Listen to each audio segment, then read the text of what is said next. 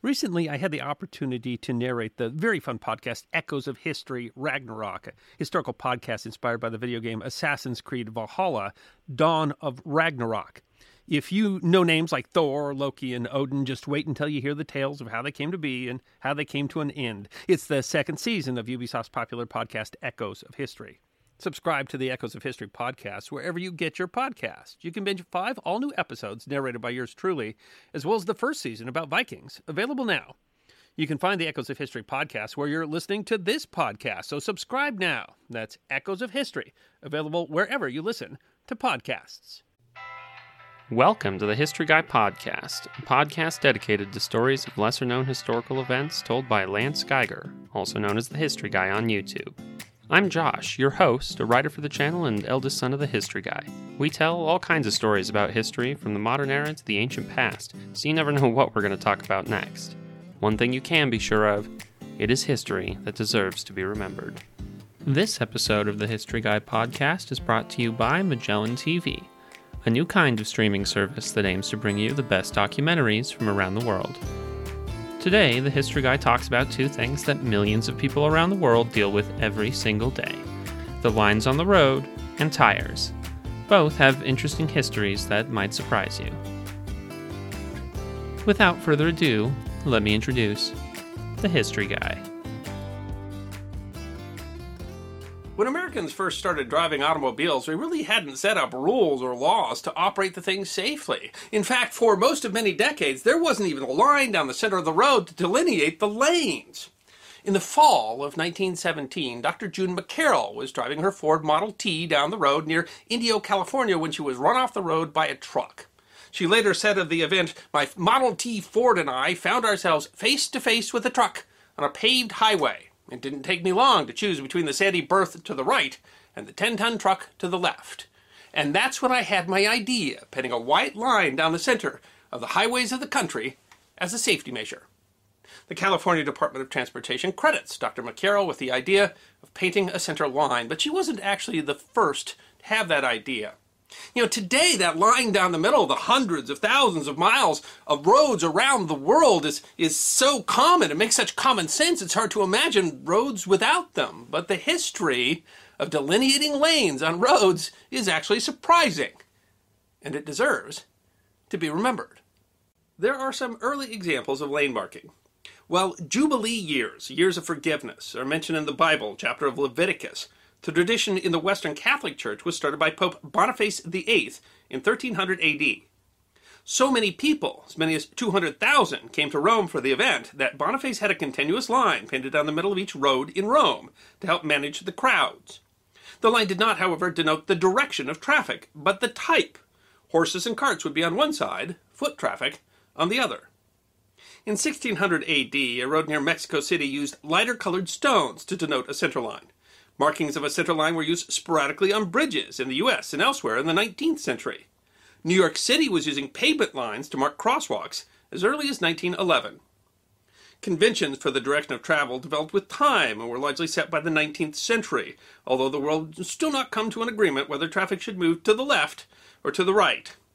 Early traffic tended to have the traveler on the left, a tradition possibly derived so that your sword hand would face the road in case the person on the other side was an enemy. America took the convention of traffic moving on the right, a tradition which developed in the 18th century to make it easier to pass large agricultural wagons, where the driver would control the horse team from the left rear horse, leaving his right hand free to control the whip.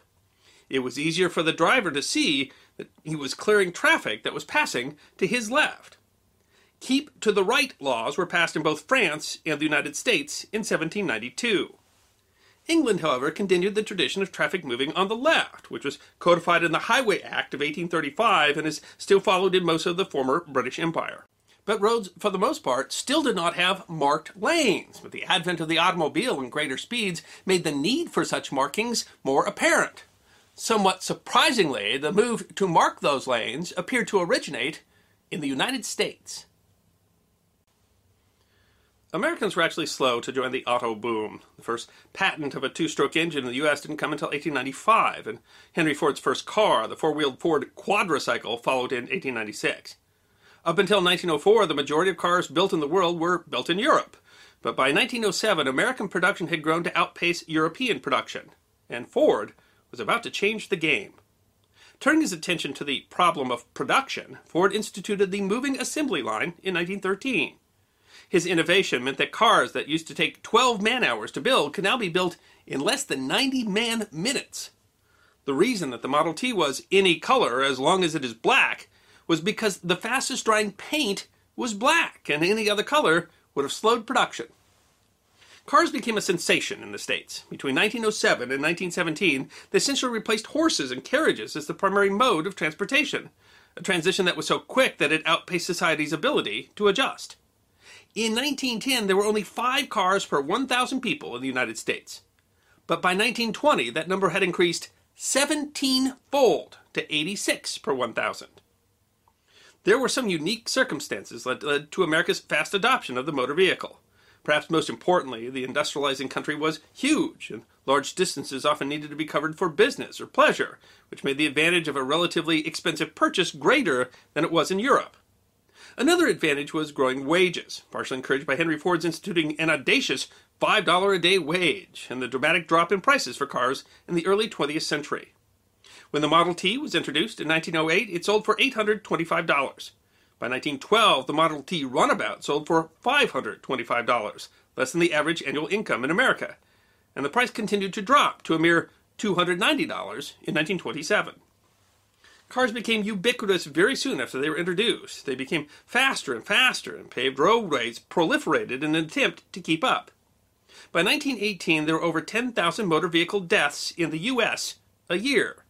As with many innovations, safety precautions and law systems were slow to keep up with the pace of technological change. It took a single decade for cars to become the primary mode of transportation in the United States, and the speeds men could now go with ease produced problems that had never been considered properly. In 1901, Connecticut became the first state in the country to institute a speed limit on motor vehicles, 12 miles an hour in town, 15 miles an hour on rural roads. Cars could go much faster than that. In 1911, a world record had been set by Bob Berman at Daytona Beach by going 141 miles an hour. While most cars couldn't go that fast, they had turned trips that took days into a matter of mere hours. One of the greatest challenges was lanes. With wagons and carriages, muddy roads developed ruts that were easy to follow. And while accidents were not trivial, they moved slowly enough that it was comparatively simple to avoid someone else on the road. Like Dr. McCarroll in California, many people were run off the road in the face of trucks and larger vehicles barreling toward them on unmarked roads and around blind corners. While there is some disagreement, the first appearance of lane markings in the U.S. has been traced to Michigan, according to the Michigan Department of Transportation. The first line was painted in 1911 on River Road in Wayne County, Michigan, put there at the instigation of Edward N. Hines. Edward was a major innovator in road safety, spearheading the Good Roads organization to improve public roads in Michigan in the 1890s. Hines also built the first stretch of concrete road in the world in 1909 and served on the Wayne County Board of Roads when it was created in 1906, alongside Henry Ford himself. He is generally recognized as one of the most significant figures in the designing of roads and won several awards to that fact after his death. Hines was said to have the original idea of pinning a line down the middle of the road when he saw a milk truck go by that was leaking milk and thus leaving a white line behind him as it passed. And while the idea has become since a bedrock of traffic control, it took some time for it to catch on nationally. In 1917, in addition to Dr. McCarroll, several other people had the idea to paint lines, apparently independently of one another, in 3 different states. In Michigan, Kenneth Ingalls Sawyer, as engineer superintendent of Marquette County, painted a white center line along a dead man's curve. In Oregon, Deputy Sheriff Peter Rexford came up with the idea while on a bus, driving on a dark, rainy night. The county refused to fund the project, so Chief Deputy Martin Pratt paid for the paint that was later painted on the Columbia River Highway between Crown Point and Multnomah Falls in April 1917. It was later that fall that Dr. McCarroll was run off the road near Indio, California. Dr. McCarroll holds a unique place in the story, however, because her work went beyond just coming up with the idea. When the local Chamber of Commerce was uninterested in her plan, McCarroll painted the line herself. She instigated a letter-writing campaign that would help convince the state of California to adopt the measure universally in November 1924, and the State Highway Commission painted the lines. But at the time, there were few, if any, standards or guiding principles for markings. And where those standards or guiding principles did exist, they were on a local level, and there was no coordination between local agencies. The process for standardizing markers took time. In January 1927, the American Association of State Highway Officials published a Manual and Specifications for the Manufacture, Display, and Erection of U.S. Standard Road Markers and Signs. While this manual was the first national manual on traffic control devices, it addressed only signs in rural areas and did not address pavement markings. In 1930, the National Conference on Street and Highway Safety published a manual on street traffic signs, signals, and markings. The manual recommended pavement lane markings in a number of cases, for example on curves of less than 600-foot radius, and also on hill crests where the view ahead is insufficient to permit overtaking the passing in safety. Center lines were also recommended on streets with high traffic both directions and streets wide enough to have more than one lane either direction. Lines were recommended to be at least 4 inches wide and be white or yellow on bituminous pavement and black or white on concrete. The use of black lane markings became less popular during the Second World War, when black markings could not be seen while driving under blackout conditions. The use of broken lines to denote places where lane changing is permitted was not defined until a new manual was produced in 1948. The original purpose of the dashed lines was to save costs by reducing the amount of paint needed to mark lanes. The length of the lines and gaps was not defined, but the manual said it should be well proportioned. The manual further noted that on rural highways, a commonly used standard of 15-foot segments with 25 gaps was normal. No national standard was adopted until 1978. Research shows that people tend to underestimate the length of the broken lines, with people surveyed most commonly assuming that the lines are 2 feet long with equal gaps in between. In fact, since 1978, the broken lines in the U.S. are standardized to be 10 feet long with a 30-foot gap in between. Thus, every time your car passes a new dashed line, it has traveled 40 feet, far further than most people assume. For years, states had local rules for what colors of paint to use on the roads for different purposes, and especially heated was the debate between whether white or yellow paint should be used to divide highways.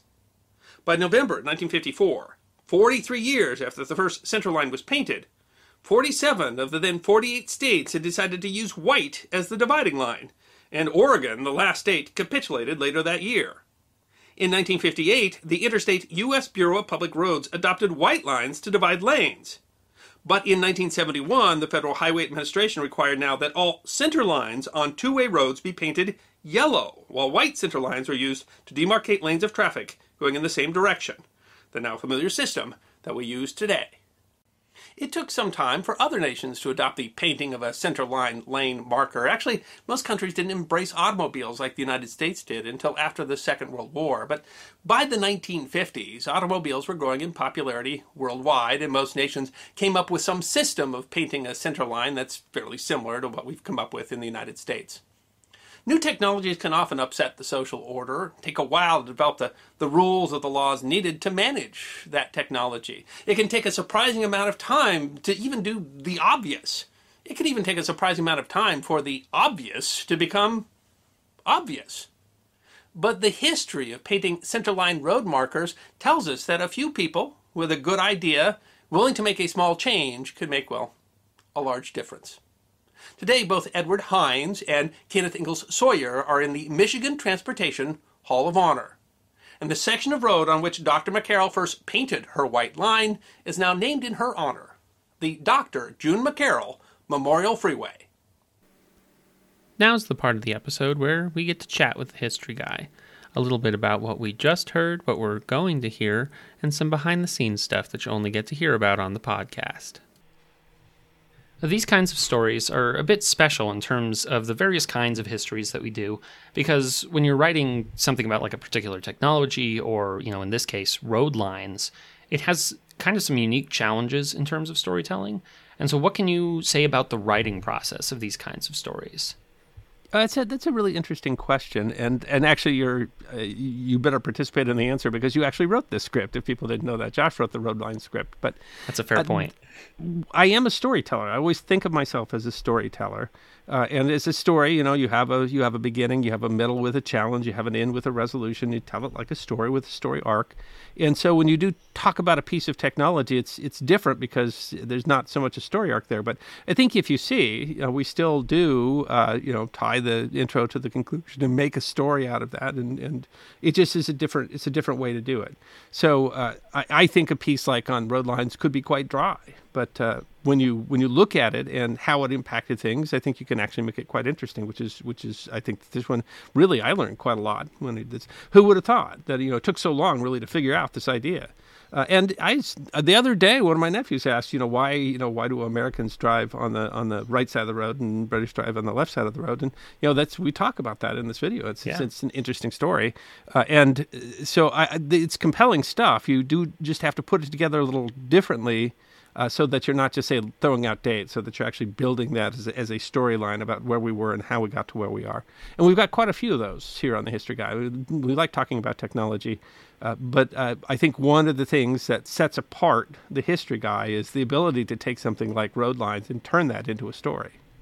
I agree, and for instance, when I was writing this one, it ends up being, and some of them more than others, but it kind of ends up being in some ways, mini histories, because you get to talk about, it usually goes over a longer period of time, because when we're telling a story about, an event, that's usually something that occurred, if not, within a few days, then months or whatever. But these ones will take, we go all the way back to the Middle Ages when they were painting lines on the road to differentiate where the carts would go and where the carts pedestrians people, walked. In Rome, which is really the beginning of it, and some early bridges that were built that had different colored stones in the middle. That's so. I mean, it does go back, but that the idea that even in a time, because you still. I mean, medieval cities weren't as big, and they didn't have cars, but I mean, they were still big conglomerations of people, and they had to be very just bustling, and you had to have some way that everybody managed to do that and not get run over every day.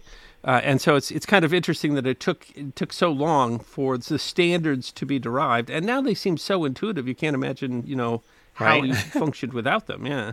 Although you still do get to see in some countries where those lines seem to be a little more of a suggestion than they are in the U.S. We take our traffic laws reasonably seriously here, but everyone knows. I mean, I don't have to think about what each lines mean. I know when I can pass and stuff like that.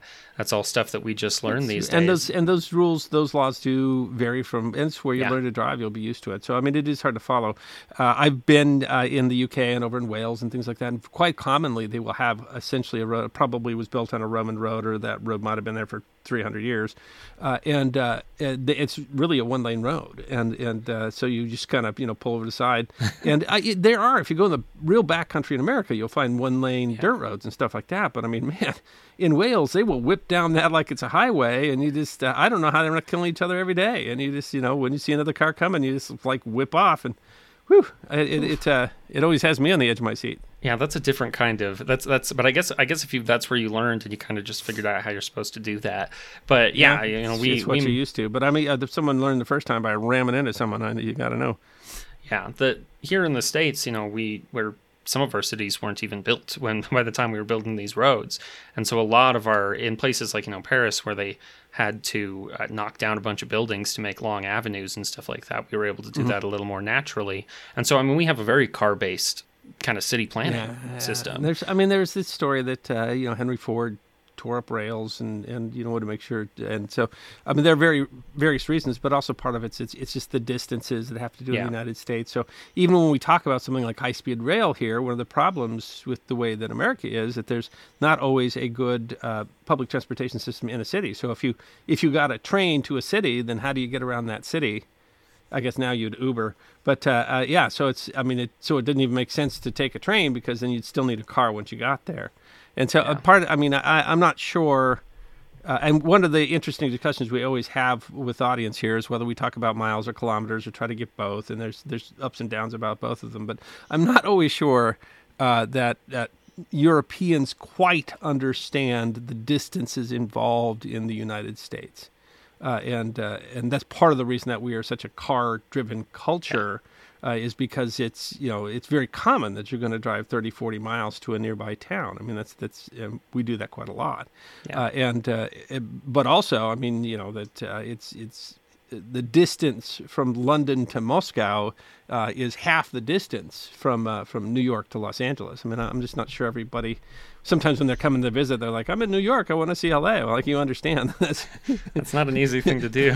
That's 2 continents away in what you measure. Yeah, that's one of the interesting stories behind these road lines, and probably part of the reason why the U.S. picked up on them before almost anyone else did. We picked up on cars faster than most countries did, and I think that's exactly that kind of thing. Is that we're just a very large country, and so if you hear about Yellowstone or something like that, you were going to have to take a car to get there, because anyone on the east, I mean, is 1,500 miles, more than that, away from it, and that's not something you're going to do unless you've got something that moves quickly. Yeah, and although in some ways the United States was relatively slow to coming to have interstate highways didn't come until after the war. It's also fair. But I mean, it's true. People would hop in their car and go anywhere in America, and I mean, some of those early car trips across America, it's really interesting. Because of that, we use more roads, and it might be because the culture was, especially at the time, particularly innovative. But it's also certainly telling that the first couple of places that it happened was on a dead man's curve in Michigan, and where a doctor in California almost got run off a road. That you had a blind curve, and that's when someone figured out, hey, you know what would really be helpful. So I mean, it was just a matter of circumstance, a matter of what was necessary. It is cool to see how it, but it was slow in so many ways. I mean, it was slow. We were slow to get roads. I think that we take roads for granted these days a little bit. When it took a very long time to get roads. There was a huge process in terms of who was supposed to be in charge of them, how we were going to handle roads that went between towns or outside of counties and stuff like that. States, across states, There's still some of that. And all the, road signs, everything it took to kind of standardize and comes, and some of those early answers for road signs, you're like, that's really not better than not marking it the way that is. So, and that was a fun episode too, because I got to use a lot of old footage of old automobiles, and so some of those were from movies that are in the public domain. And there's this one crazy one where it's essentially a comedy where these 2 policemen on motorcycles are chasing a guy, and so I mean it was. It's interesting because it's one of those things that everybody takes for granted, that you never really thought how we got there. And when you think about it, there were multiple ways that we could have gotten there. We know that because it's done multiple ways around the world. And that just makes for, in the end, even though you're talking about a piece of technology as opposed to a story, it becomes quite an interesting story. I agree, and it's a story of how we get to this place where there are things that we can take for granted. I think is an interesting story because at some point, people weren't taking that for granted, and we still have, we have our adjustments and our changes. But it is, nowadays you would think that our the way we drive is pretty well set, and it's amazing to think that it wasn't really that long ago when that was not true. Coming up with the idea for someone to have speed limits, and the fact that those limits were 12 miles in town and 15 outside of town. I mean, that sounds silly, and I think it's a fun thing to talk about, to be like, these were the speeds that the people driving first cars were doing if they were going to be on the road, and they probably were driving on a really rough road and sharing it with horses and all kinds of other things. But those videos that you were talking about are really fun to watch. I have to say, some of them I don't understand. It looks like absolute chaos. They've just got, the streets are full of people and just also cars. and also cars, yeah. And there's frontal them through. Yeah, there's one of New York right at that. So you're seeing buggies along with cars, along with people, and it doesn't look like they're following much for rules. And yet, you're not seeing people run over all the time. And there's another one on that one where there's, for some reason, they're driving the car into the river and the guy jumps out before it goes on and I have no idea what they were trying to do. Yeah. People are just so fascinated with cars that you could just make a movie where you just wreck a car and that would be the coolest thing. And I guess we still like car wrecks, right? But those are, so this one was kind of fun to put together because we got to show a lot of that kind of old-timey stuff and then talk about something that everybody is familiar with and say, how did we get to where we are? And that's a really interesting story. And today, we're talking about not just this one, but we're also going to talk about tires. And I think that these are a couple of histories that touch us, and especially in the U.S., but in many, many other places as well. we have a close relationship with our cars. This is something that most people in the United States are going to be using, if not every day, very close to it. This is a country where, there's all kinds of things like commutes and stuff like that. I mean, people know their cars, and people spend a lot of time in their cars, honestly, which made me kind of wonder, what was your first car? I did not come from the sort of family that bought you a new car when you were 16. So my first car was a 1969 Pontiac Tempest that my great-aunt June had owned. And great-aunt June had gone blind and yet continued driving. And so in order to protect her and the world from her, they gave the car to me so that she wouldn't be tempted to go drive when she couldn't see. And it was, I think it was originally blue. I would say that it was two-tone, blue and rust. That's how I would describe it. And actually, I drove that for a good deal of time. And then after that, I had an orange car. And I mean, it's I had kind of beaters, but I mean, they got me around, and that was what was most important, getting you around. My first car, which came quite a bit later, of course, was a 1996 Chevy Corsica, which was similarly not in particularly good shape when I got it. But I did get it actually when I was 15. It was a car that my aunt had bought at a police auction for not a lot of money. And so, I mean, when it never had very many miles. When I was driving it, it was like at 76,000 miles, and that was in... it was a 15-year-old car at that point, so it wasn't doing too bad for miles, but it was a tiny little 90s car. 1996 was the last time they were making those. And if you recall, we did one time drive up behind it, and it had a bullet hole in the trunk.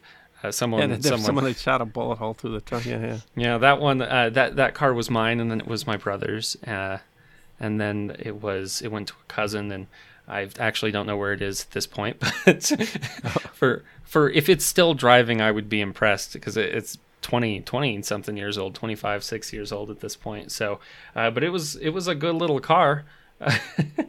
Yeah, when you first get wheels in the United States, I mean, no matter what else you want to say, I mean, that's cool. I mean, you can finally go places and do things, and that's a massive change in your life. And so you remember that first car, even beater though it was. Yeah, which I think it's almost better for it to be a beater often. I did knock the mirror off that car I hit a parked car not long after I had first started driving it. So yeah, you're going to bump a curb, you're going to be, so hopefully you don't have a big accident, and hopefully you're not texting and driving. Yes, right. But, which happens a lot now. But I mean, certainly, driving is something that you learn, and I guess a car that can take a little bit of it, and, you don't have to worry about insurance, because you're really not going to repair that anyway. So... Well, apparently it's legal to drive a car if you're missing just one of the side view mirrors. So I drove that car drove around a long time, and if it is driving, it is likely still driving with only one side view mirror. Yeah, you just duct tape one of them on there. Sometimes you'll see that. Yeah, and it does. I think one of my favorite parts about this particular story. And some other ones as well that we've told, but it relates really well to so many other things about how technological changes come, and they always come so much more quickly than rules do. You get the stuff, nobody knows what to do with it, and now we have to try to keep up with it. And I think, we've seen that today so much you see it in the internet. Absolutely, yeah, in an electronic age that it's hard to even keep up with. And I think that's still a challenge. I think very much is a challenge on what's regulation and what's fair, and it's led to some significant discussions. We won't get into those because we kind of avoid politics here, but. Whenever you have changes in technology, they're going to offer new challenges, and how you face those challenges, that's really the flow of history. I'm trying to stay ahead of them in terms of things like, rules, and how do you drive a car, and how do you drive it safely, and who's at fault if you hit somebody else's car. All that stuff was stuff they had to figure out, and essentially, they figured it out on the fly. I have to imagine that the first person who hit someone else in a car was not they didn't have rules quite for how that was going to work out. But that was especially true. The first cars did not have any kind of speed limits.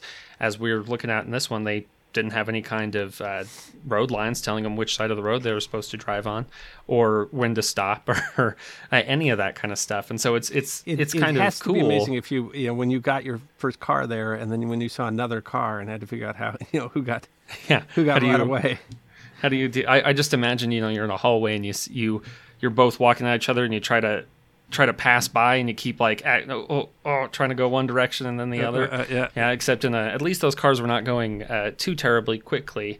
Although I do know here in Wyoming, one of my he'd be like a great uncle or something like that, was one of the first people in town to have a car, and he repeatedly wrecked it. He was he was nearly killed several times in it before eventually actually being killed in a car accident. So he was apparently a bit of a hot rodder in those things. But he wasn't driving this one time, but whoever was driving hit like a parked wagon that had a bunch of like big flour bags or something in it. It was something big and heavy, and so the car hit that, and apparently the car didn't actually come out all that well in that situation. And of course there was no safety regulations. No one was wearing a seatbelt, so he had got injured in the scalp or something like that. And those are the kinds of things that, I mean, so many people went through that. I don't know what the legal supposedly someone probably had to pay for the damage, at least to the wagon. Wasn't the wagon guy's fault that the car I don't know. careened I mean, into him. how they came to an agreement on that, that's interesting. Because someone's going to be mad and say, hey, you owe me a wagon. Oh, yeah, right? Hitting it with your car just because you're being crazy. Well, and at that time, I think they're thinking, dangerous speeds are really any speed faster than the horse goes. I do want to bring up, as many commenters have, and there's something we say that I wrote at the beginning that says, like, nearly all roads now have the lines. And a lot of people were like, hey, I've seen roads without those. And it's fair. There are a lot of roads without lines. And one of the things I didn't really think about when I was writing that part was that a lot of residential roads don't have lines. And so a lot of us do spend time driving, but we do still obey the same rules, even if there's not the lines have become essentially suggestive because you know about their existence. You see them there in your mind. And you still could, I'm sure, be cited for driving on the wrong side of the road. But it is fair to say, and I think some other people said that the road lines seem to be ubiquitous, but I mean that that's not necessarily true. And of course, the farther you get off the beaten path, the less that it's true. But yes, frequently those of us that lived in cul-de-sacs or housing developments, they don't paint the road, and it's true. And it's funny because you might not even notice that it's not painted because you were so used to. I think that's kind of what hit me when I thought about that, because when I was thinking about road lines, I just didn't really consider places where there aren't road lines. You don't even notice because it's just kind of in your head that they're there. I mean, you literally can just imagine them. Still drive on the right side of the road. That's how it goes, whether there's a line there or not. Magellan TV is sponsoring this episode, and they sponsor all of our podcasts. And if you've listened to the podcast, you know that what we like to do is talk about what we've been watching on Magellan TV lately. And so what have you been watching on Magellan TV?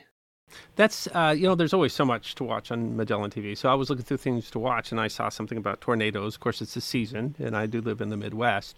But this one's called Super Tornado Anatomy of a Mega Disaster, and it happens to be about the 2011 tornado that hit Joplin, Missouri. And that's actually reasonably close to home. I live just across the river from Missouri. But at the time, I was doing sales in Missouri, and that was part of my territory. So I was there, I don't know, maybe within a month of when that tornado hit, and got to see the extent of that devastation was just stunning. It was absolutely breathtaking. The episode on Magellan, which is very fascinating, it talks a lot about tornado formation and how they can get as big as they were at Joplin, and that's all very interesting. But it also talks about what they learned in the Joplin tornado. For example, there's these braces that go on the on the roof of the house they're almost always required along coastlines that aren't used much in the middle United States.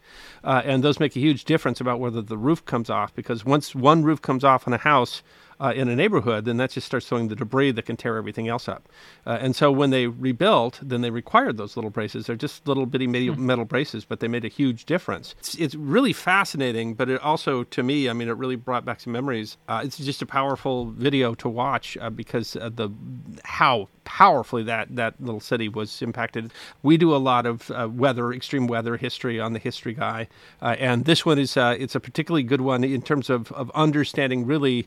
It's not so much telling the story of the tornado; it's really talking about what we learned from what happened, and that was. There were things in there that really were edifying. So you just gotta love whatever you stumble on Magellan TV. It's something you might not have thought you were going to watch, and it ends up being just utterly fascinating.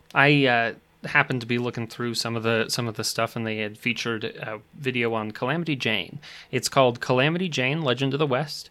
I was a little attracted to it. There's a family story on my mom's side that one of the early Wyoming settlers here, because my family has deep ties in Wyoming on my mom's side, was somehow got in trouble with Calamity Jane. Because my mom, when she was a teenager, wore this brand of jeans called Calamity Jeans. And her great aunt was absolutely furious because something about how Calamity Jane had once tried to kill her daddy.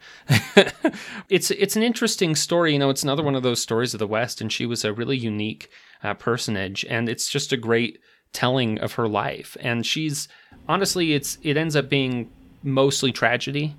She became a legend in her own time, and she still struggled to make a way for herself. It was very difficult to make a living as a woman in the West, even though it was maybe easier in the West than at the East at the time. Kind of a mixed bag, to be honest. But she was a really interesting character. There's one thing I've always really liked when I watch these kinds of documentaries, and this has a lot of it, and that's those kind of like old-timey reconstructions where they've got everybody riding wagons and with horses and stuff like that. I think those are always really kind of cool to see, and they've got quite a bit of that kind of retelling her story. And so I think it's just a well-produced story of her life. It ends up being, I think that if you don't know much about Calamity Jane's story, I think you'll be kind of surprised exactly how her legend came to be and how much of that actually has to do with the reality of her life. But one of those Wild West figures where it's difficult to separate the legend from the reality. Yeah, well, and she kind of encouraged that. So just like everything we've watched on Magellan TV, it's always top-notch. It's going to tell you the stories that you want to hear. And there is absolutely so much range. You can watch something absolutely. On that weird one of weather. us was watching Wild West, and the other one was watching a tornado from 2011, and they both found it fascinating. That's one of the reasons why it's always. I watch Magellan TV pretty much every day, and it's absolutely worth your subscription. And of course, if you are a listener or watcher of The History Guy, you can always go to try.magellantv.com/historyguy, where we will always have a deal for you. Sometimes a free month, or a deal on an annual membership, or even a documentary that you can watch for free. Again, that's try.magellantv.com/historyguy. Next up, the History Guy is going to talk about the history of tires. And stay tuned after the episode to hear us talk a little more with the History Guy. It is estimated that there's about 1 billion motor vehicles in use in the world today, and while those vary anywhere from a tiny scooter to a giant tractor-trailer, they all have a few things in common. Among them, that thing that connects them to the road. A very basic piece of a modern vehicle, most people use tires on a regular basis today. They become so ubiquitous that we barely think of them until, of course, one goes flat. But the history of the tire goes back farther than you might think, and has played an outsized role in human history. That spot where the rubber meets the road is history that deserves to be remembered. Any history of the tire has to start with the invention of the wheel. While we call wheels simple machines, using the wheels for vehicles requires an additional piece, the axle. The relationship between the axle and the wheel had to be precise. The axle needed smooth, rounded edges to fit into the wheel, or else friction would make it too difficult to move, and had to fit snugly, but not too snugly, or the wheels wouldn't rotate. Making a thicker axle increased friction and weight, but making a thin one meant the cart wouldn't support a load. Many early wheels were made from thick-trunked trees to make large wheels with fewer pieces, and later would be replaced by spoked wheels, which lasted longer. Wheelwrights, or people who craft wheels, needed metal tools to properly form the wheels and the axle, which weren't invented until around 4000 BC, which is probably why wheels were not invented until around 3500 BC. It's not clear exactly where the wheel originated, although toy wheels exist across Mesopotamia, modern Russia, and Europe. The oldest discovered wheel was found in Slovenia, dating to about 3150 BC. Wooden wheels faced the issues of wear as they rolled along dirt roads, fields, and rocky paths. A particularly sharp rock or rough bend could take a chunk out of a rim and ruin the whole wheel, even if most of the rim was in good condition. This is where the tire came in. Societies began using tires to lengthen the life of their wheels, and tires were much cheaper to replace than the entire wheel. Excavations at the ancient Mesopotamian city of Ur found the remains of chariots and leather, one of the earliest materials used as a tire. Later wheelwrights used iron and then steel as tires, usually taking a ring of steel smaller than the metal, heating it so that it expanded to a size greater than the wheel, and then cooling it around the wooden wheel so that the metal would fit tightly against the rim. Roman racing chariots may have used an iron tire on only the right wheel, because that wheel bore the brunt of the vehicle's weight in races on oval tracks where racers constantly turned left. Leaving it off of the other wheel would have been a compromise in favor of lighter, faster chariots. In the Middle Ages, tires were often made of strips of irons called strakes, or shoes, which were nailed across joints in the wheel's rim. Early wheels with strakes in England were said to be shod. The word tire probably comes as a shortened version of the word attire, based on the idea that a wheel with a tire was dressed. Strakes replaced loop metal tires sometime after the fall of Rome, only for loop tires to become common again in the 18th century. Until the 1800s, wheels and tires were primarily used for relatively slow vehicles, and metal tires did the job well, though they did little to insulate the rider from bumps in the road. The earliest bicycles, such as Carl von Drese's Velocipede, used metal-shod wheels. Rubber, as we understand it, is a process material. Natural rubber begins as a kind of tree sap called latex, and it didn't have much utility. It's very sticky in its natural state and heavily affected by temperature. It is soft and even melts when warm and becomes stiff and cracks when cold. Charles Goodyear first became interested in rubber in the 1830s when he examined some goods for the Roxbury Rubber Company in Boston. Using the rubber especially to make products waterproof, the company struggled because the rubber would become sticky and decompose rather quickly, leading to products being returned by dissatisfied customers. Goodyear spent years working on the problem on his own, tried a number of processes to make rubber more durable and longer lasting, first mixing it with magnesia and later dipping the gum into nitric acid. Obsessed with making rubber useful, he struggled to make ends meet, financing his work with various creditors and often ending up in debtor's prison. In 1839, he was working at the Eagle India Rubber Company in Woburn, Massachusetts, when he accidentally combined rubber with sulfur on his stove. To his surprise, this hardened the rubber considerably, and when he raised the temperature, it only hardened more instead of melting. It took some time for him to perfect the process, but he had perfected it sufficiently to receive patent number 3633 in 1844. But Goodyear's patent ran into difficulty, as just 8 weeks before, manufacturing engineer Thomas Hancock had received his own patent in England for the process, which would come to be called vulcanization after the Roman god of fire and the forge, Vulcan. In patent disputes, it was noted that Hancock had studied samples of Goodyear's rubber as early as 1842, but chemists said it would have been impossible to discover Goodyear's process by examining his rubber samples. Goodyear spent much of what he earned from his patent on patent disputes in the United States and abroad, and died virtually penniless in 1860. Actually, processed rubber has a history much longer than that. Ancient Mesoamerican cultures had been curing rubber for millennia. The Central American civilization of the Olmecs means rubber people in the Aztec language. Rubber was culturally significant for Central Americans, taken naturally from trees and mixed with other plant material to make a more durable cured type. It was used in making the balls for the famous Central American ball games. The rubber was not vulcanized, but it was processed. Vulcanized rubber revolutionized rubber as a material, which became quickly important in building machines, waterproofing clothing, and countless other goods. Shortly after Goodyear's invention, companies began to produce solid rubber tires, which were improvements on metal tires, but still not especially shock absorbent. In 1847, Scottish inventor Robert William Thomson used a rubber belt encased inside leather to patent the first air-filled pneumatic tire, which created a cushion of air to the ground, rail, or track on which they run. Thomson put them on several carriages and displayed the improvement in rider comfort at Regent's Park in London, but his tires never entered production. A practical tire was not invented until the 1890s, when in Belfast, Ireland, prominent Scottish-born veterinarian John Boyd Dunlop saw his young son struggling to ride a solid rubber-wheeled tricycle. Using a rubber sheet, he created a tube, filled it with air sufficient to support his son, wrapped it in linen, and nailed it to a wooden disc. The results were startling when he tested it against solid rubber tires. The pneumatic tires, made for a considerably smoother ride, decreased the loss of speed from friction. In 1888, Dunlop received a patent for his invention. This would lead to the commercial breakthrough for pneumatic tires. Willie Hume, a Belfast cyclist, heard from Dunlop that the tires might give him an advantage in bicycle races, and became one of the first to buy a bicycle with pneumatic tires. He promptly won all 4 cycling events at Queen's College in Belfast in 1889. Irish financier and president of the Irish Cycling Association, Harvey de Craw, was at the meeting that day with some of his sons and saw a financial opportunity. With a little negotiation, he bought the patent and began the first pneumatic tire company, in time for a major bicycle craze in the 1890s. Unfortunately for both Dunlap and Ducroix, the patent was invalidated because of Thomson's earlier pneumatic tire, but they were able to continue producing the tires. Ducroix quickly began mass-producing pneumatic bike tires and floated the public company that would become Dunlop Tires. Nearly simultaneously, brothers Edouard and André Michelin developed their own pneumatic tire, a removable one that was used by the winner of the world's first long-distance bicycle race from Paris to Brest in 1891.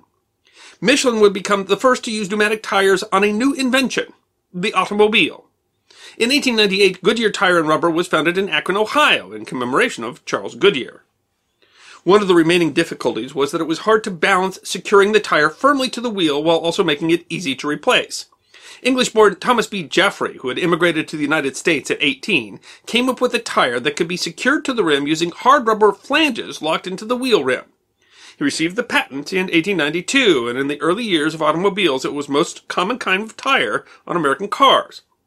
Goodyear and Firestone would later come up with a different style of tire, the straight-side tire, which would become more common for motor vehicles. The proliferation of motor vehicles unsurprisingly drove the demand for more and better tires. The turn of the century also brought mountable rims that would become standard for motor vehicles. These rims made it easier for automobile owners to change their own tires. Poor road conditions necessitated the introduction of a spare tire, which came standard with the Thomas B. Jeffrey Company's Rambler model. Faster vehicles needed better tires for smoother rides, especially before road technology had caught up with the new traffic. Other early 20th century innovations included the tubeless tire, which didn't see widespread use until after World War II, grooved and treaded tires, which improved friction on the road as well as tire life, and the addition of carbon black, which gives tires their black color and also significantly reinforced the tire. A significant change came with the creation of synthetic rubbers, freeing rubber companies from relying on natural sources. The first synthetic rubber was created in Germany at a Bayer laboratory, and the Russians used another kind to supplement rubber supplies during World War I. Rising costs of natural rubber drove research, as did World War II, when Japan, who controlled 90% of the world's natural rubber production, cut off that supply to the United States. Military vehicles needed an enormous amount of rubber. Planes needed half a ton, and a battleship needed 75 tons of rubber in construction. Wartime necessity brought innovation. In 1942, American rubber companies were producing only around 2,200 tons of synthetic rubber.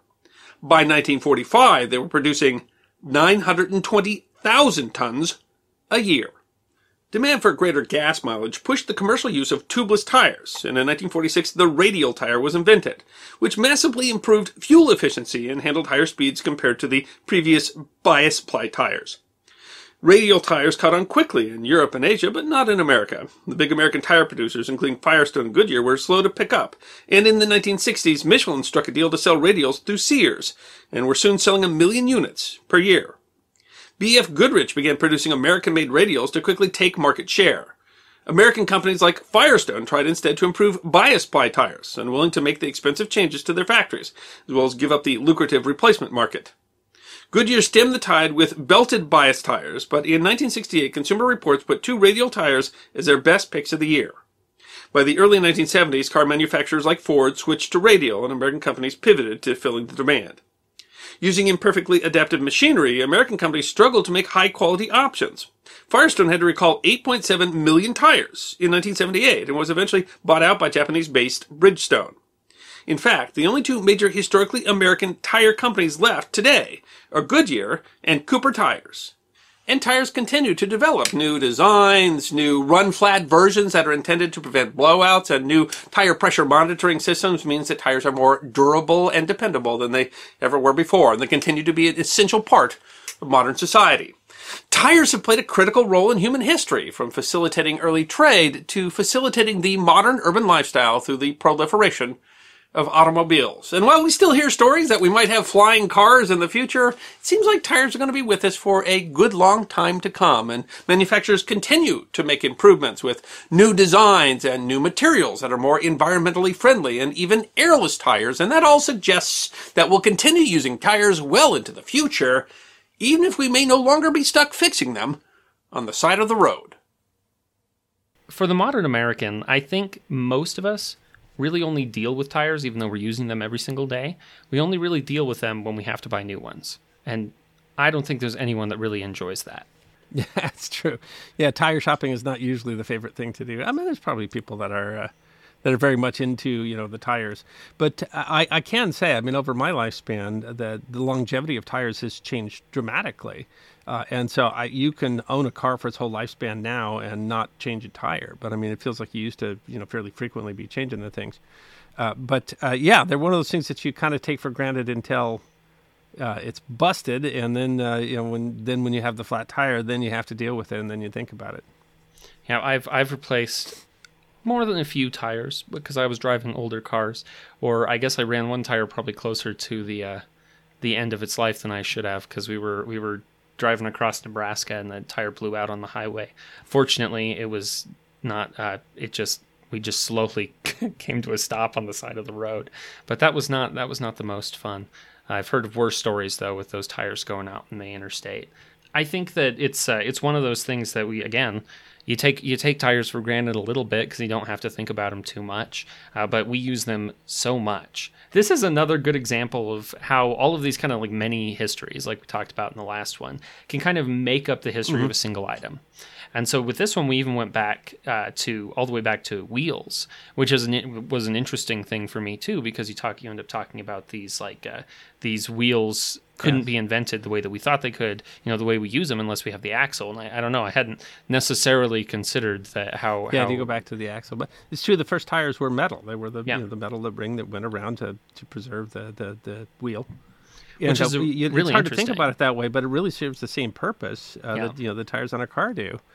Yeah, and when you're talking about a piece of technology, that's always a question: how far back do I go, and how much do I abbreviate the long past? And because you have to say those are antecedents, and that's when we've talked about transistors or telephones or whatever you want to talk about, how far back do you go as the symbol of it, and whatever you leave out, someone's going to notice. I think once I was talking about train tracks, and I wasn't really talking about the history of the locomotive. I just mentioned something like, locomotives could be built after Watt perfected the steam engine. Well, Watt's engines didn't move. And there are a lot of people that took the steam engine and turned that into locomotives. And there were people that were upset about that. I'm like, what's the video really about? And so it is a challenge for us to figure out how far back do you want to go. And that's part of, what we do to try to fit an episode to the length that we want, a story that makes the most sense. And that's kind of fun. I mean, it's one of the things about being the history guy or writing for the history guy is that you get some creative control over how to take this history and turn that into the story that's going to make the most sense of the in an episode. Because ultimately, no piece of history happens in a vacuum. Everything that happens is affected by all the things going on around it, and with stories like these, that's maybe especially clear. Because if you go back to starting with wheels and axles, I mean, how much do we want to talk about that?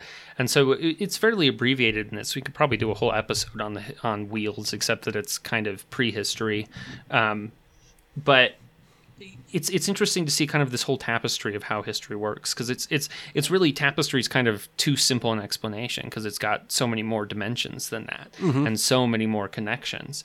But it's interesting how that affects us to write these stories, because we have to come up with how do we write this story, and then of course what interesting facts you want to put in. I always leave stuff out that I decide, okay, even though that's cool, is it really related to what I'm trying to talk about? Can we fit it in? And it's part of the decision making. And whatever you do, then someone's going to say, well, why didn't you mention so and so? Yeah. Yes, and you just can't mention everybody. Yeah, or it would be, it would get to the point where that was dull. So, I mean, there's a reason that we stick in our 5 to 15 minute time frame, and that's what we're aiming for.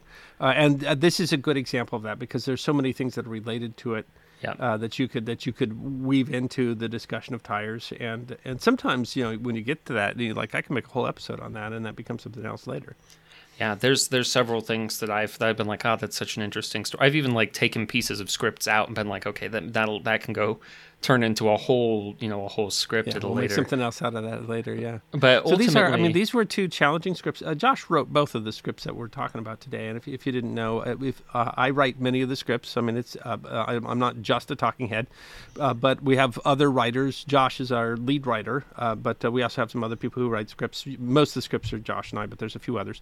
And if you look in the description of one of the YouTube videos, it's going to say with script by, it's going to tell you who wrote the script. But I mean, we really work to get a single voice that comes across in the History Guy. And these are two very interesting scripts that had particular challenges writing them, and they're really things where you learn quite a lot. I mean, when we go to write, there's a couple of rules that we follow. One is I always say write what you want to write.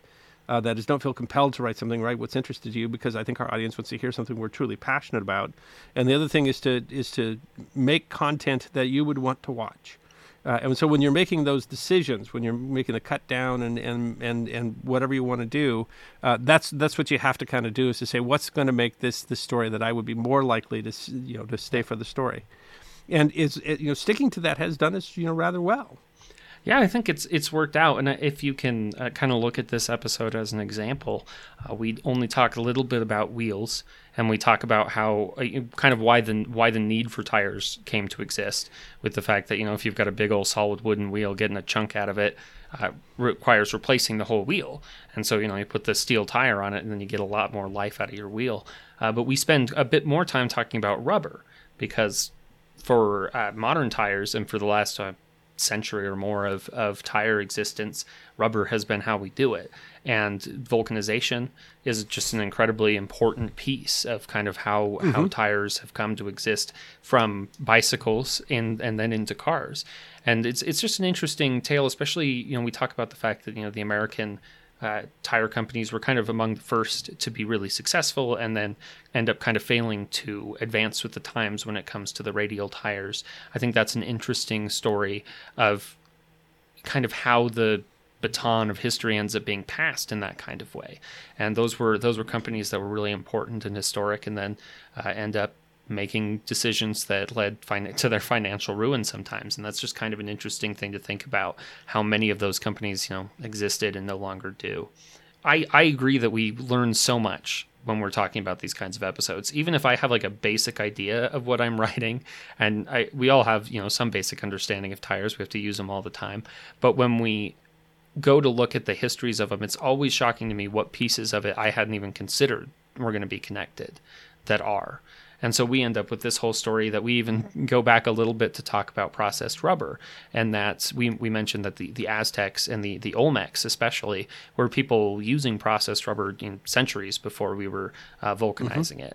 And that kind of, it's an interesting thing to connect. I thought it was important enough for us to talk about them. Yeah, to leave it in. And that's one of the things you have to make a decision about when you're talking about. But I think you did a fantastic job of it. But I mean, there's still pieces that we could probably do a whole other episode on, things that we're just touching on in one place or another. I did want to bring up, because this is something that I saw on TikTok, which I think is just a little interesting that we're talking about this today. There is currently a viral debate about what there are more of in the world, doors or wheels. I'm not exactly sure why those two things specifically have become, which the verses, why those two are fighting it out. But since we're talking about tires, it seemed like a good time for the History Guy to weigh in. Do you think there are more wheels or doors? Wheels here, because everybody knows I collect a lot of stuff. I do collect a number of little vintage cars. So in this house, if you count the wheels just like the wheels on the cars upstairs, we have more doors than wheels. But if you count all the wheels on my little toy cars, then wheels are wildly, because every car's got 4 wheels but only 2 doors. Most of those toy cars. So if they have a functioning door at all, if they have a door at all, that's right. Quite a few of them have no door at all. So that's a difficult question. Wow. It's interesting what will go viral. That's what I would say. Right. About it, I agree with the difficulty of the defining it, because wheels are. I feel like wheels are a little. Doors seem to have a pretty strict rule in terms of how they have to work, whereas like wheels can be just parts of things. So I wondered that too. If you talk about all the wheels that are spinning inside your dishwasher, yeah, then that dramatically increases the number of wheels in your own house. Yeah, I saw the U.S. Postal Service did a video, and one of the things that they counted as wheels were the rollers on their conveyor belts. Yeah, okay, and I'm like, if those count as wheels, then there's you got 400 of those to travels inside, because you got fans inside your computers, and you got wherever you go, then your house is full of those too. Yeah, so I agree. I'm not sure exactly. It might depend a little bit on how you determine exactly what counts as a door and what counts as a wheel. It's certainly an interesting statement on society. that we will apply effort to the question. I have seen a number of videos of people at FedEx or the USPS being like, this is how many doors we have, this is how many wheels we have. In general, it seems like they think that there are more wheels than there are doors. But I do wonder... Well, if you're at a delivery place, I mean, if you're only counting like serious wheels, like wheels on cars and bikes, then my house has probably twice as many doors, more than twice as many doors as we have wheels. It is... With the doors, there is some questions too, because does a garage door count? And a garage door is using how would your garage wheels, door right? not count? Right? Well, that's true. It's got. That's right. Your one garage door's probably got 12 wheels on it. Or, 12 like, or 16, what about like the doors on, like, if you're opening pieces of like your microwave door? Well, that one seems like it would have to count. Right. The What refrigerator about all doors. the doors on the? If you count all the doors on your cabinet doors, I was thinking about room doors. Cabinet doors. What exactly are our definitions for what is a door and Wow. what is a? But I don't know if we're ever going to accomplish anything by answering that question. But I do think it's That's kind of true. a fun question. That's true. I mean, it would be interesting because there would have to be some sort of blue ribbon panel that would decide what qualifies as door. Yeah, and then you'd we've have got do to some sort of somehow count them all. comprehensive or sound. Yeah, because obviously, like the place, just down the street over here, where this is where they are a trucking company and they got lots and lots of tractors and trailers and stuff. I mean, I wouldn't be surprised if UPS or the Postal Service has more wheels than doors, but there's a lot more houses than true. there are post offices, and most houses will only have one or two cars, and so, boy, it's it is this one of the grand mysteries of nature. I don't know if it's answerable. It's up there with, with the great math theorems, the unsolvable problems. How would you Are there more? determine are there more doors than wheels? How would you determine it? And ultimately, depending on which one wins, how much does it matter? I think it's a good I wonder question. historically which came first. That's actually This a is fair a question question. too. I don't know Yeah. because the We don't really know hinge- when either was invented specifically, but I mean, yeah. No. Well, and I know a lot of like the really ancient. What it was? I'm going to pronounce its name wrong. I think it's Çatalhöyük is one of the oldest settlements, and their settlements seem to be like all kind of built on top of each other, but they don't have doors like we think of them. They would have holes in the roofs that they would go in through. And I mean, if you got a structure, you got a hole, which could be a door. Yes. But I mean, But- the idea of a door, of a closable door. I mean, did that predate when they were moving things by wheel, or I don't know. I don't know. I don't That's know a- if that's the hinge is another one of those kind of simple Both, I'm machine sure, things. occurred in prehistory. Yes. Probably we can't say exactly who invented the door, but it would be an interesting question. Might look into that. I wonder if there's an interesting history of doors. Haven't considered it. Nice. You never know what'll pop up. Let's see. It'll be the next episode. Doors.